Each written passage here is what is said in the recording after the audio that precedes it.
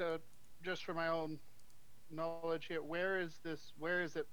Like, where's the podcast go to? Like, where is Oh, it hosted? sure. As soon as we go live, it goes live on Facebook and a website called Hear This At. It's kind of like a SoundCloud website, but it just so happens to do live audio. It has live audio features, and then after the live portion's done, I upload to a website called Anchor, and they distribute it to Google, iTunes, Spotify, all of the major podcast platforms. No, okay, cool. Yeah, and then I'll show you the links for the main, the iTunes and the Google Play and the Spotify links after it's all uploaded. Sounds good. All right, so here we go. I'm gonna go live on Facebook. It's gonna be a brief moment of silence, and then I'll come back in and introduce the podcast and everything. Sounds good. All right, cool. Here we go.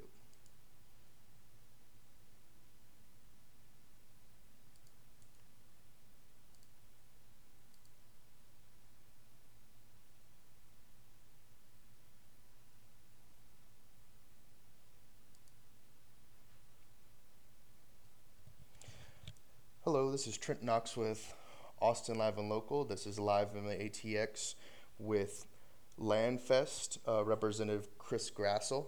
Would you introduce yourself, Chris Grassel? Hey, mate. I'm actually local here in San Marcos. I run the local chapter of Landfest Austin. We do an event every year out of the Intel campus.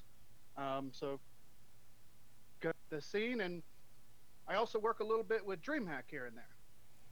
Awesome.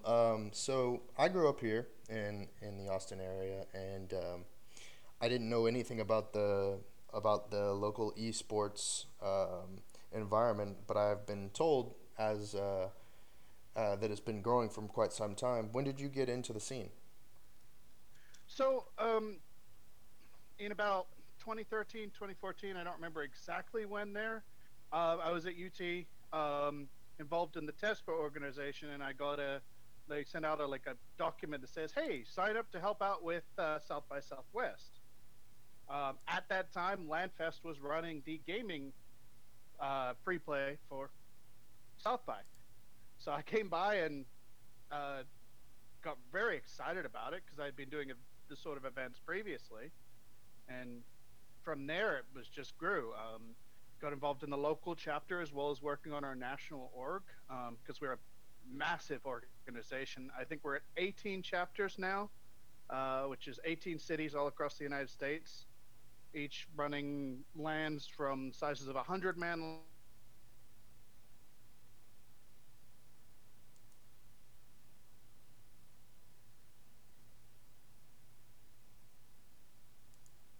is I think we lost you for a second there, Chris. Uh, you were talking about a hundred for man lanes. people, have good experiences as well as making money for charity. Yeah.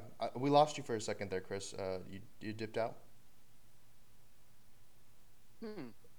Are you there? Yeah. No, I can hear you now. Okay, that's a bit odd. Where did you lose me? You said that Landfest, a hundred man. So we ran 100-man lands as up to 638 for our largest chapter at NetWar Oh, out of okay. Omaha, Nebraska. Oh, wow. Okay. So it's kind of with those 18 chapters, each of which is creating unique gaming experiences for people while raising money to for charity. Which the other cool part of it is that each of our particular chapters pick the charity that's important to them. Awesome. So, what are some of the charities that have been benefited from the Austin uh, chapter? Um, so for this year, we're really being working with Able Gamers, and there might even send some people over. In previous years, we were working with Operation Supply Drop Okay. because those guys are amazing blokes. They actually came by to each of our lands. Um, although I believe they have split off into two separate charities, so that we're waiting for them to figure themselves out before we get back involved with them. So there's a lot of really great options out there. Operation Supply Drop, if you didn't know, they what they do is they build like gaming kits to send out that are like in like hard boxes, so they can be out in the desert and stuff for our troops overseas, which is amazing because it's a super important thing for keeping morale up. Definitely, definitely. While able people who are not able to use a standard keyboard or mouse and controller, people who may have muscular dystrophy or something that impairs their ability, but we experience. And so there's just a lot of out there, and that's for charity. It's tough to pick one because there's so many.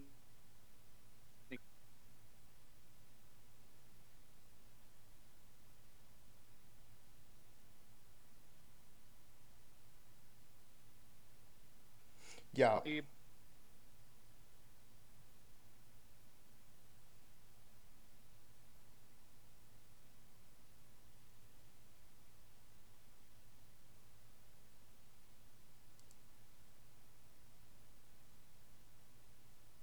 You still? yeah. I think we lost you for a moment there. I'm hearing some clicking, but I'm not hearing any sound there. Yeah, I lost your voice chat there for a second. It had disconnected for a minute. So with this event, can you give us some details? I know it's on August 24th, right? Correct? Yeah. So August 24th through 26th. Um, we were at the Intel campus, so it's you just rock up. They got a whole big parking lot um, where we to kind of finish their day of work. So we start up about 7ish. If you Mm-hmm. want to come up an hour early to help us set up, that's great. We appreciate it. Um, you bring your computer. We're gonna have some tournaments there running throughout the weekend. And we do have a significant amount of sponsors, so we usually have a big pile of prizes to give away. And what we usually do with those raffle ticket, excuse me, into the giant pile of prizes. So there's things like video cards, motherboards. We get pretty good SSDs from Intel every year. Those were usually the 512s. Mm-hmm. As honestly, like I wish I could win some of that stuff, but you got to be impartial. So there's a lot of really cool stuff. Plus, it's the old school LAN environment. We'll sit down in a group of 100 people and play some tournaments.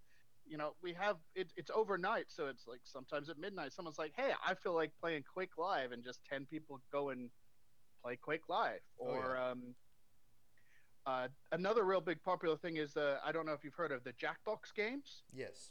We chuck that up on a TV and you play like Quibbage and all those fun little games. It's just something that's a good time to hang out with some people uh, for a couple days and just like relive that LAN party thing that you had as a kid. At least I did.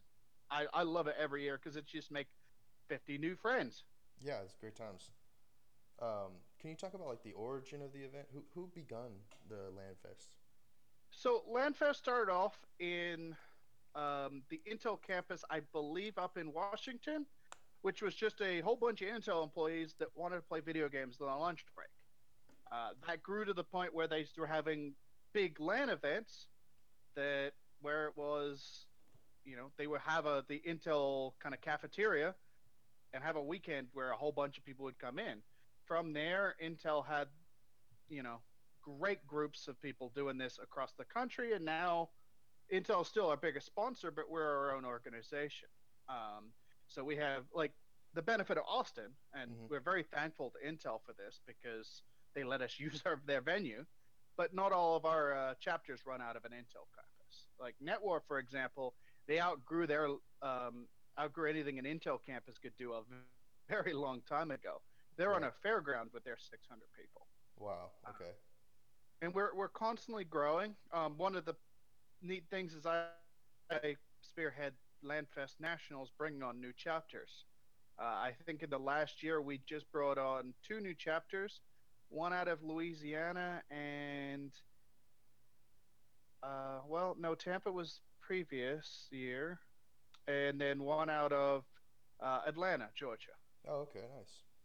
So we're definitely growing, and that's the. It really is a great thing for anybody who's out there who's interested in building a group, because the chapter portion is where you want to be. You're in a group. You want to build a Landfest event where you're having a dope land and making some money for charity. Landfest has that system in place to support them. Currently, I'm working with a group out of Houston to run a Houston event. Oh, nice. I'm not sure when that's going to come into play. The venue that they had their eye on unfortunately got flooded with those horrific rains a while back. Oh, So they're yes. still figuring out a venue, but Houston, fingers crossed something soon. We're also looking at maybe doing the Austin group doing something down in San Antonio maybe in the spring. Yeah, they could use that too. Yeah, the real benefit is there's no real downside to doing these because Hmm. it's you show up, you pay. I think our ticket price is $25, which includes uh, I think two meals plus a giant thing of soda. So Intel beautifully has their us in their cafeteria type area, and they refill the soda machine that we can use all weekend. Oh, that's very And nice. yeah, so you get food, you get drink, you get to hang out, have some tournaments to charity. Y- For me, it's that's what attracted me to Landfest to begin with because it's just a real easy and beautiful system that there's no downside to it. Yeah, it definitely sounds great. I mean, you talk about DreamHack, and one of the things that was a concern during those things is food and beverage and somewhere to stay and sleep. I know that's a struggle for a lot of conventions. Oh, absolutely, especially DreamHack in Austin. And working with them as well. It's the downside to DreamHack being in Austin is the convention center there will not let them do on-site sleeping. Mm-hmm. While other convention centers, so like are the one where we run out of Atlanta and up in Montreal here in September, they let us. They say, hey, people can sleep in the site, so we have some security, Mm-hmm. and people bring sleeping bags. Yeah. And that'll be the same thing with Landfest Austin.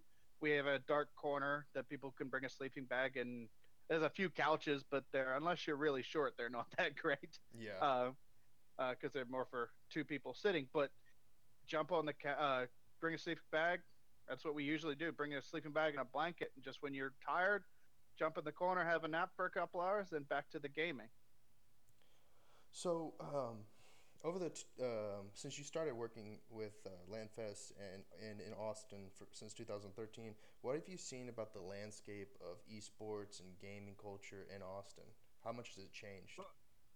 It has a radical change. Mm, Back in when I started, the only real main gaming thing was the South by South Gaming Expo, mm-hmm. and that was run out of, I believe, the Palmer Center at that time, and it was okay, but it was not like something that people were like going to in droves. Okay, We've seen South by Southwest kind of start to grow up in their gaming side. Now they're actually run out of the main convention center now. right. Um, that was a lot to.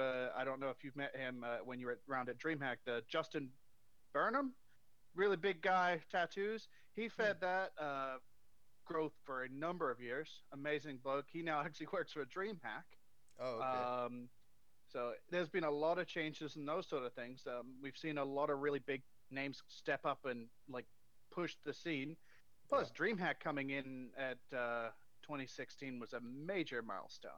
Mm, It went from a small little. The biggest thing we had was the South by Southwest to a dedicated gaming convention.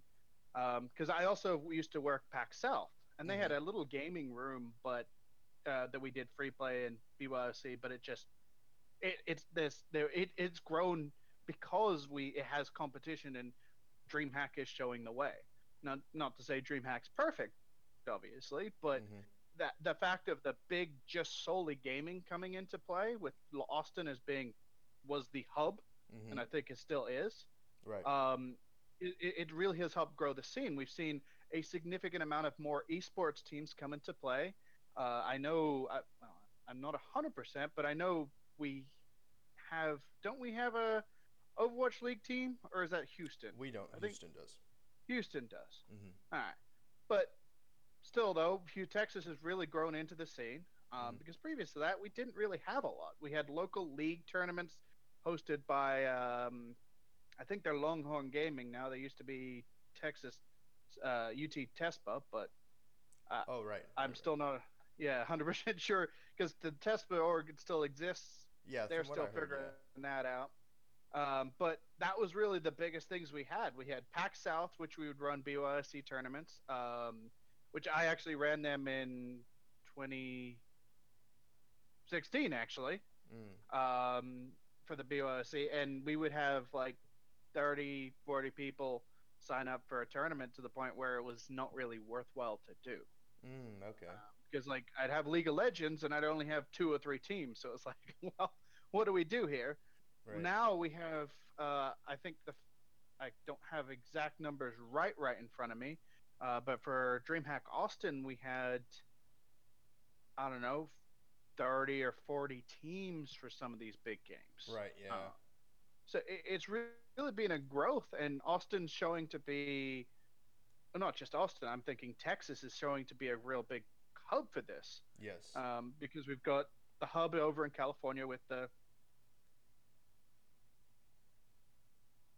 we've got DreamHack running out of Austin. We've Mm-hmm. got a Overwatch thing in Houston with Comapalooza's opening up a bigger gaming group.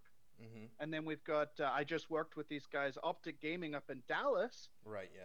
They're Optic building Arena. their venue. We just Mm-hmm. actually ran with them, and this is just me doing contract work on the side. This wasn't affiliated with anybody else. This is at Acon?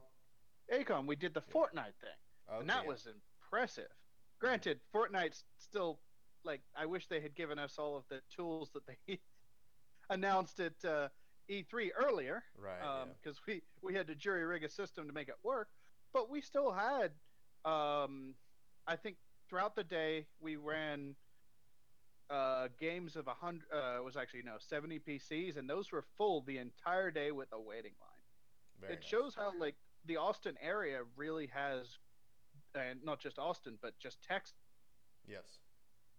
coming down from all of the surrounding states to come and do stuff in Texas, Yeah, definitely. because there's nothing else in our region that's as big, which is super cool. Here's because at DreamHack and South by there was a big presence of the Houston Outlaw, like you were talking before. Um, I was curious about the presence of the Dallas Fuel and if because they don't seem to be coming down to these events here in Austin. If they're just set if they're located in Dallas and they mostly do events up in North Texas, or if they're thinking about coming down south to do events.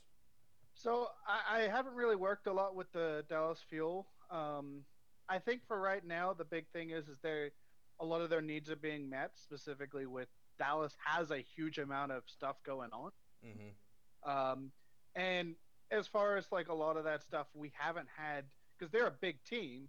We haven't had the big tournaments that make those pro guys come in. Because like for South by and DreamHack, for a lot of those tournaments, those are all BYOC stuff, Right. which is great. But generally, they don't attract as much of the big teams, Mm-hmm. because they don't have the $100,000 prize pool. Because I don't think we've had anything in Texas Overwatch oriented as far as like a pro something or other. No, I don't believe so. And I think that's going to be the big defining moment if we want them to start moving around. I think it needs to be a pro Overwatch tournament for them to show up.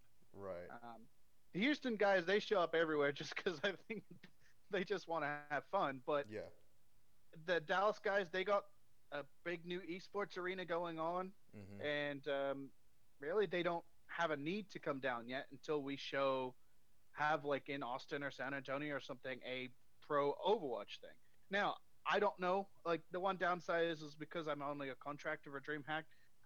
I don't know what the next big thing that DreamHack will be doing in uh, wherever Austin's next year, whatever that's happening, because I'm Right. not Yeah. involved in that side. Mm-hmm. I'd love to have all the secret information to share, but unfortunately, I don't. Um, Yeah, but I think they just did announce Overwatch for Atlanta, maybe, and Montreal, something or other. yeah, So we will see them at those, but it really is going to take those big prize pools to get uh, to see those both the Fuel and the Outlaws show up in an event. definitely. Because we it's great to engage the amateur scene, and as far as Texas has it, um, we've got Sandland as well. So there's a whole bunch of stuff for just the average couple $100. We just did a massive Rocket League tournament that some actual pros showed up to out of the Google Fiber Center in Central Austin Yes, yeah, a couple weeks ago, and that was a lot of fun. So the options are there, but those are going to be primarily more targeted at your your players who are great, but they're not like on a pro team because dealing with the pros, they're great, and it's what makes the viewers show up. hmm But those guys usually don't get out of bed for without the big prize pool. right. That's true. Um, but it's good to have both, I think, in our kind of region. Yeah, definitely. You and I, I told you how I came across the Land Fest event. One of our followers had retweeted the one of the posts that had gone out about the Land Fest being official and it'll be going on this year. But we actually had connections through Brennan Settles, who's been doing a lot of the UConnect stuff out of Austin, and he has a collegiate portion of that he's involved in. Where do you see the college esports athletes in the future? Do you think it'll be similar to what we see with traditional sports? That I think is kind of tough.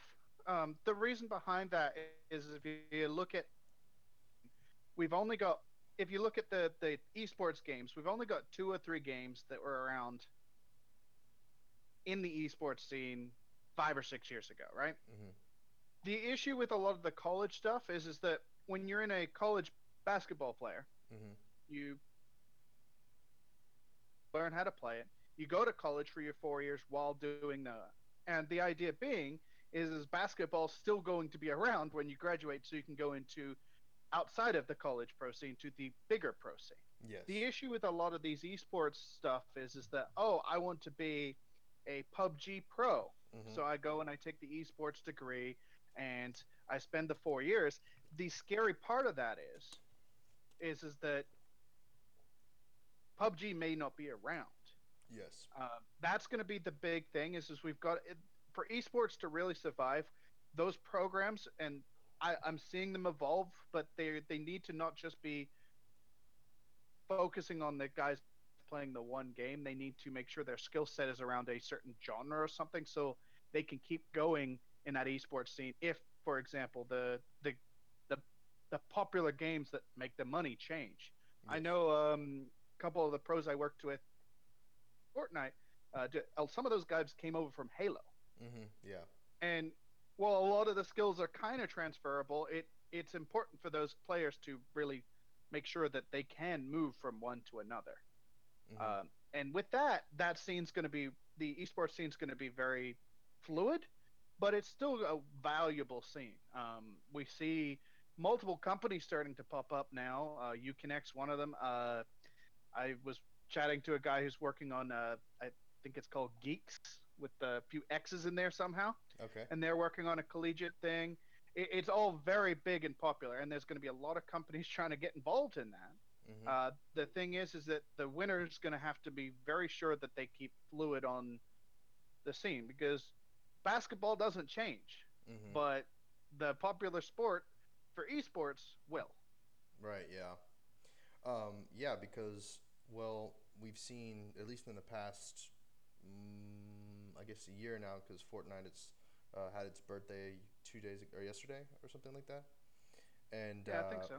we've had six, I want to say six battle royale games come out. Well, five, and then Call of Duty is coming out in November. Yep. but we saw that not just with Battle Royale. We saw that the previous generation with the Call of Duty clones, and Mhm. when World of Warcraft was popular, there was a I don't know. I think there was like 10 or 12 MMOs. Mhm. Uh, there was a Warhammer one that lasted like 6 months, Oh yeah, yeah, and yeah. so that's going to be the tough thing. Is just that we as a gaming industry and some of the devs, a lot of these publishers are trend chasing instead of developing trends, which is a scary thing Mhm. because, well, there's only going to be one, two top games in a genre. Right, right, You have the game that the esports game that everyone's playing, and the other ones die off. Like right. the Culling 2, for example, was a PUBG game type game. Mhm. They just refunded everybody because it didn't do anything better and it was pretty mediocre. And Okay, there's wow. a lot of games out there doing the battle royale that die off. There's H1Z1. that one H1Z1. There was the one that does the by the guys who did Lawbreakers. That game, the name of the game escapes me at this exact moment. Mm. Cliff Basinski did that. It was his thing. Radical Heights, that's what it was called. Okay. That game's dead now um, because they're tracing trends, and that's going to be a difficulty. Is that for as a dealing with the devs is they've got to be making sure they're not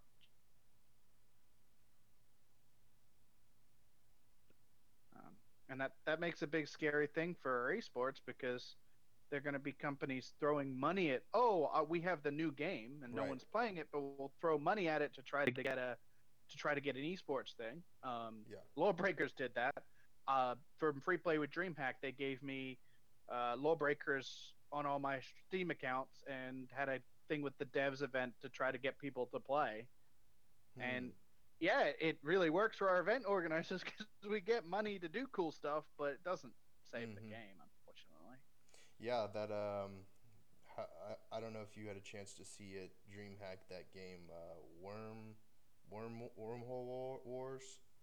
Um, I think I walked past it, but I was pretty stuck into free play most of the time I was at DreamHack Austin. right, right. Yeah, this game, Wormhole Wars, or they changed the name recently. I'm not sure what they changed it to. It looks very reminiscent of a Portal 2, uh, Halo Halo um, mashup kind of game, with some Quake aspects to it as well. Um, it looks like it has a competitive scene that it could be built out of, but we've got I feel like there's three main competitive scenes right now. That's the MOBAs, the battle royales, and then the card games like Hearthstone and coming soon, Architect, or Mm-hmm. Artifact. Sorry, not Architect. Artifact. What do you think about some of these? What are they called? Big publishers like Blizzard, and they just have the market to make any game at this point, and be the top dog. There's these small developers. I mean, Fortnite is not a small developer, but it is not a small developer, but relatively compared to a Riot or a Blizzard, it is. Yeah, it's a tough call because like if you look at a lot of the Blizzard games, like Heroes of the Storm, Mhm. it's not a bad game, Mhm. but the only reason it's kept afloat, not to be mean to the guys who love Heroes of the Storm, I play it regularly, Mhm. but the reason that that's kept afloat is because Blizzard has floated so much money, um, keep the game in the popularity sphere. Mhm. They throw so much money to run those big clashes in the esports scene, Yeah. but it never had the following of like League of Legends or anything like that. So it's tough for the small devs to do it because to break through, especially with Steam being the awful quagmire that it is to find new games, Right. you've got to have that big money for the marketing, which Mhm. is sad because that's really not what should make a good game as the marketing. But those big developers, they can throw out a game and put enough money into it that people will play it no matter what Mhm. because it's got the name recognition and it's got the marketing money. Yeah.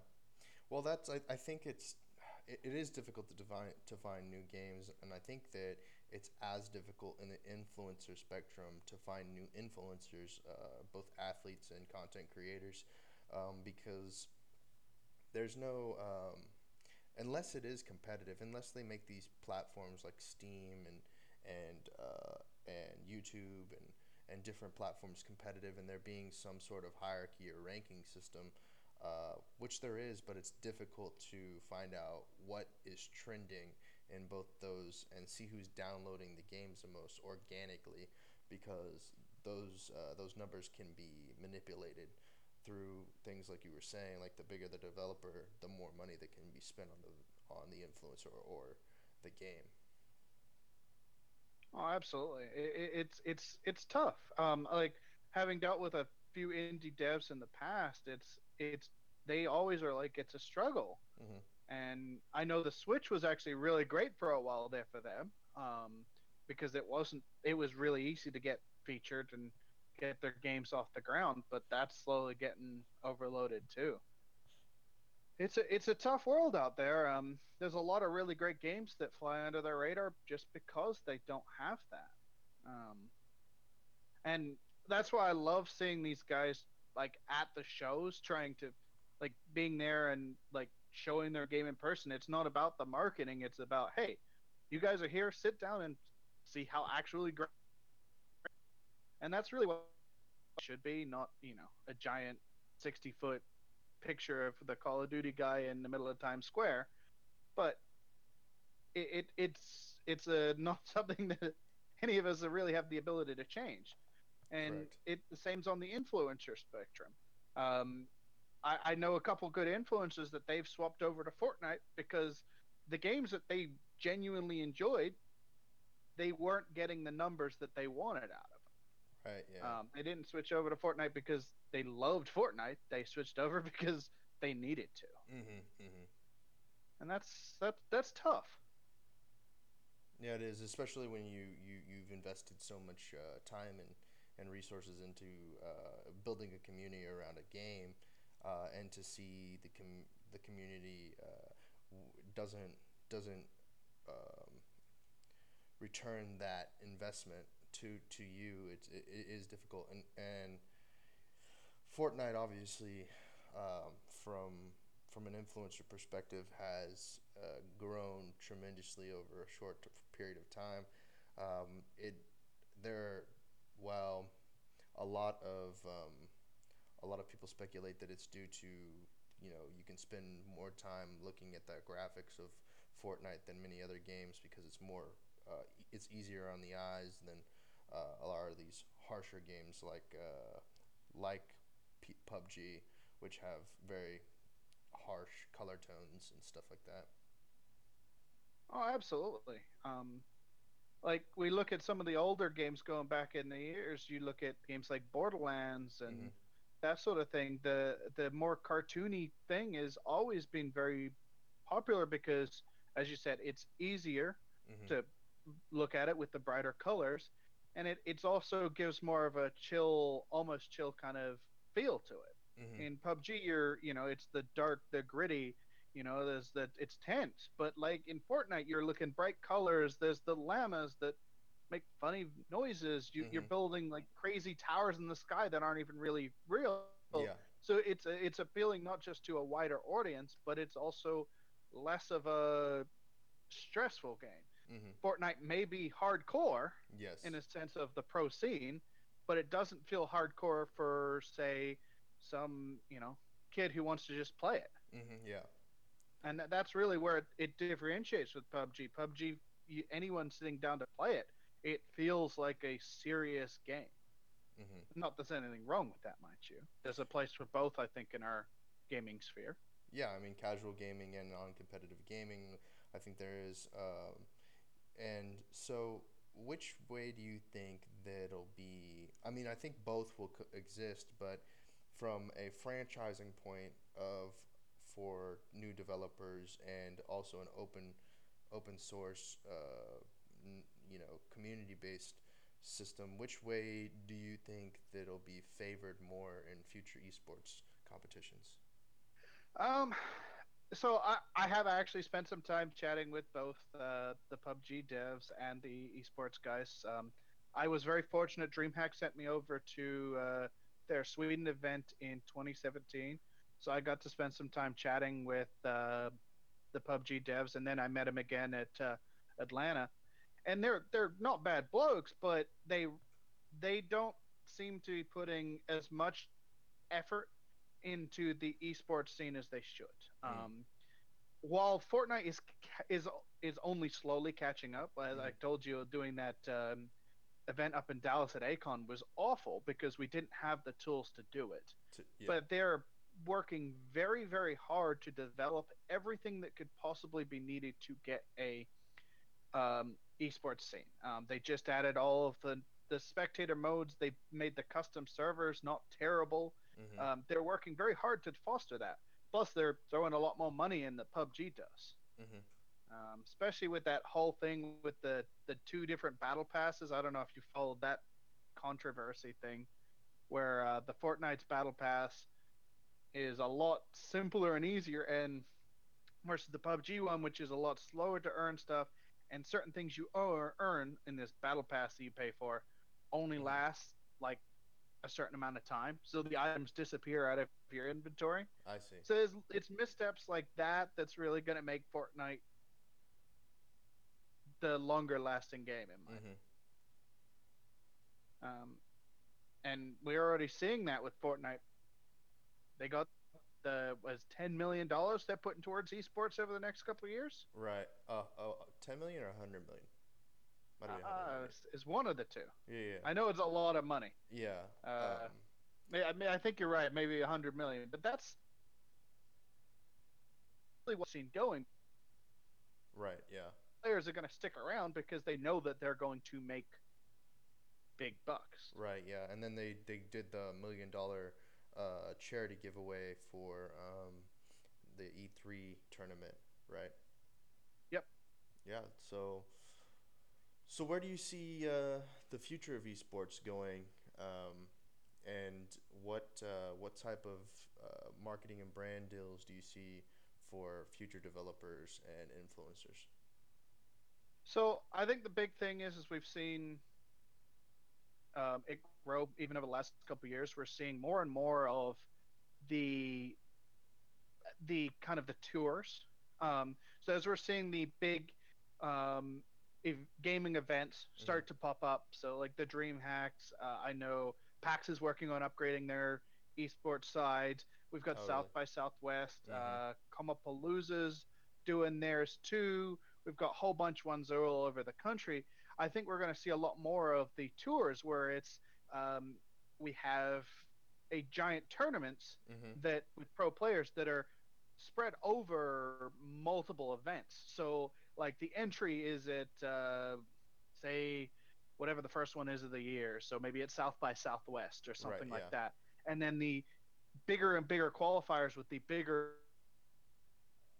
go down until the end of the year, the biggest one Mm-hmm. finals happen. Or more likely will probably be their own because like Blizzard does BlizzCon, that sort of thing. Blizzard's been doing it very well. They'll do like mid-season qualifiers and all that at those events, and we're starting to see that Yes. for starting to see those, and then they have their finals at BlizzCon. Mm-hmm. Um, I believe Counter Strike's doing the same thing to an extent. So I've really felt that's going to be a big growth, and we probably will see a few more shows come into the gaming space. I know as part of doing the free play shows for DreamHack at like comic book conventions, Mm-hmm. Yeah. the big part of their bringing us in is because they want to get into that esports space. Yes. Because while I don't know any numbers behind it, my understanding from chatting to these guys is they're seeing a good overlap by people who are interested in the anime and the comic books and the people who are interested in gaming. Right. Yeah. I don't know what the numbers look like there, but it's significant enough for these conventions to be like, okay, we need comic book spot in our show, and we need a gaming put spot. Yes. Um, so it's gonna change. I think we're gonna, after a while, end up in a saturated market as far as this, and we're gonna have a bubble, and Mm-hmm. then we're going to go back to more of a stable thing where it's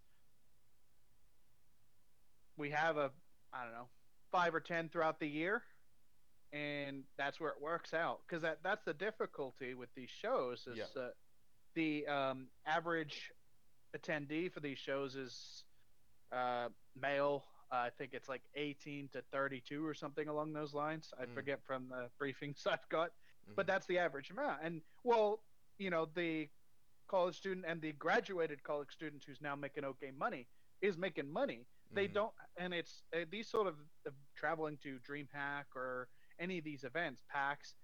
It costs money. It Mm-hmm. costs a lot of money. It does. I know a mate of mine. They're going to Quake. So like they have to pay $800 or something dollars just for the hotel room for the week, Yes. and that's cheap, and that's not including their flight and travel. So Mm-hmm. there are these people who are the target audience, unless we figure out how to these events figure out how to widen their audience scope, which they're working on it, but they're not quite there yet. Right. There's going to be a limitation on the amount of like a limited pool of people at the current time. Mm-hmm. Yeah. Well, I Um, just went to the anime convention OkashiCon, and you mentioned that they're starting to do that, and then they happen to have a free to play area, and they did a couple different tournaments during the time that the event was going on. None for any prizes, but it is something to say that you won something. But it seemed that they were focusing more on console gaming. So I do think that there's a place for these comic conventions and anime conventions with with fighting games, old school classic games, and console games in general. I'm not too sure that they'll have space for land festivals or land based games. it definitely is something that consoles are significantly easier to do. A group I've worked with, they're called Gaming Gen. They do most of those. Mm-hmm. They just rock up with the consoles and show. They just basically rent the consoles to these shows. They rock up, set them up for them. Mm-hmm. Consoles are much easier to do, Mm-hmm. and there's good. That's a great way to get in, and there's nothing, no downside to doing it Right. because Yeah. they're not super expensive to run. Especially with the convention centers. Internet is very expensive at convention centers, Mm-hmm. like insanely expensive. Most of the convention centers around, they use a service called Smart City, which is Mm-hmm. $1,000 a megabit, Mm-hmm. which is just nasty. So consoles are a definite great way to go because a lot of the fighting games you can play locally. A Um, thousand bucks a megabit. That is wild. yeah, that's why a lot of these shows you'll see like two or three networking guys running around like a chicken because like for example, the Acon show that I ran, the show at Acon, the Optic Arena event, we were running 100 PCs off a 20 meg connection Mm-hmm. because to go to 50, it'd be another $30,000. Now, it is possible with things like game caching, which is where you redirect the Steam traffic so it downloads locally and limiters to be able to do stuff like that. But yeah, the cost is significantly higher for PC gaming. Mm-hmm. But I've seen multiple shows trying to do it. I've taken our kit to 5 or 6 shows over the last couple years that wanted it. Komapalooza down in Houston. Then we had Anime Matsuri also in Houston. Momocon. I feel like I'm forgetting one. There's another one I've done, but there's a few different those type of conventions Mm-hmm. um, that really like that sort of thing because evidently they believe that that's what the next big thing is. Consoles there and PC gaming's there too now. Mm-hmm. Mm-hmm. I don't know whether that's really going to be the way to do it Mm-hmm. because the big thing is a lot of these places are in convention centers that it's tough to do. Right. Yeah. The reason that DreamHack doesn't have uh, like convention doesn't isn't in certain places is because the convention centers can't do the internet and power that they need. Mm-hmm. That's the that's one of the biggest things that comes down to why DreamHack picks where it picks. Picked Austin because Austin doesn't have that smart city system where it's $1,000 a megabit. Right. Same with Atlanta, but it's a tough thing. I think that they're going to keep trying now, Mhm. at least for the in both the PC and console space for all of these anime and comic book conventions. Whether or not it'll work out for all of them, I don't think so. But they definitely look like they're trying. Yeah, definitely. With DreamHack, especially this past year, the amount of the consumption of power is is a concern, obviously. But Oh did you yeah, have they anything to blew a deal with that? transformer. Yeah. See, Uh, yeah, it's I wasn't directly involved, but I part of being on the DreamHack Slack, and I was running around figure out what was going on.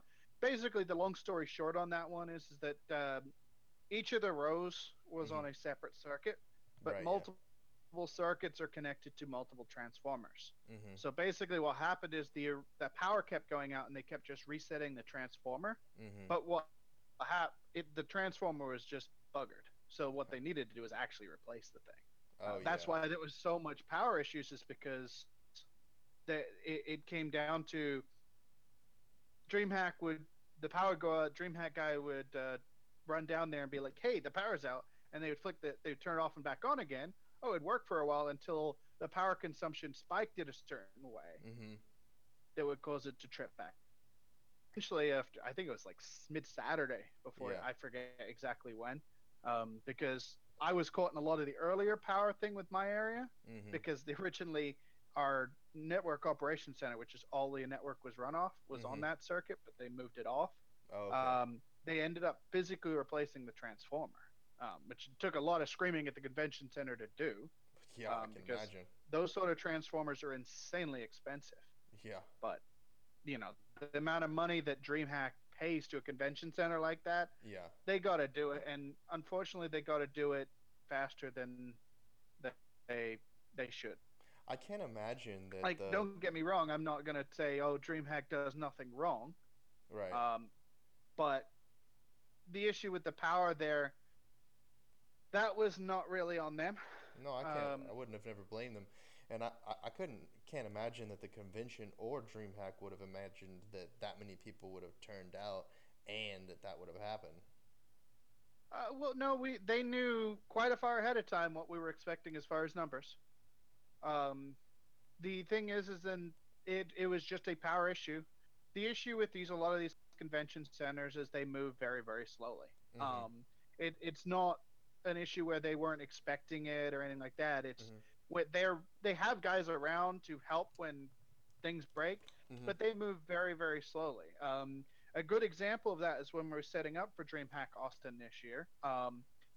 We had internet to a lot of our areas significantly slower than we wanted to for setup, which slowed down our setup time significantly. Mhm. If you had popped by the free play area on Friday, you would have noticed that half the roads weren't open because they hadn't been configured. Right. Yeah. The reason behind that is previous DreamHack, we ran our own fiber to our areas just across the room with a cherry picker. Oh, okay. This year they didn't. They put in little tubes down underneath the floors, Mhm. which meant when we needed a network run, we had to get them to do it. Oh, wow. Okay. And that slowed down the process because our main network guy, was basically just sitting there waiting on him most of the Mm. time. It's a tough thing because, like, they're not to disparage unions because unions do great things, but it's a union thing where it's those convention centers. Their unions are a little warped in the sense that they don't really have any way to light a fire under their butts Mm. to get stuff accomplished. Right. Uh, and there's a lot of issues with that. Like when we have trucks come in, we're not allowed to unload the trucks ourselves for unless we have a certain rulings or that because the unions want to be paid to move the stuff off the trucks. Little things like that make it really tough to do conventions like this. Mhm. Um, but in the long run, most of our attendees wouldn't even notice. I definitely recommend if you're really anyone's interested in the whole thing, doing a volunteer for DreamHack or PAX, Mhm. and then show up during setup because it really will. change your whole outlook on how an event works. For Seeing sure. behind the curtain is interesting. Yeah, I can't imagine the type of work that goes into that is easy, um, and I'm sure it's extremely time consuming. Yeah, but it's also worth it. Like at the recent DreamHack, just to see the like going from empty floor to that two-story PUBG stage was just amazing. To just see this, to see basically a small little uh like town almost just pop up over 2 days is just it's something else. Yeah, it is definitely. Well, I'm gonna let you go. I appreciate you coming and having a chat with us, and I can't wait to see what happens with Landfest. Um, it seems like an incredibly good event for Austin, and it can provide a place for local Austin gamers to grow and potentially become professional gamers or turn gaming into a career. Good influencers there. If anyone's interested, it's running from August 24th to 26th. And to register, you just go to landfest.intel.com. Awesome. Is there a place that we can find yourself and maybe the Landfest social media? So simple enough. On our lovely Landfest page, if you go to our Austin event, it'll have the links to our Discord and our Facebook group. And you can, if you go into our Discord, I'll be right there, right at the top. My gamer name is Magical Zorse. What was the Discord name again? Landfest Austin. The link would be Discord GG. We got the custom thing slash Lfest Austin. Awesome. Hey, I can't wait to meet you in person. I appreciate you coming on the show and look All right. forward to speaking with you in the future. Thank you for your time, mate. All right, take it easy, Chris.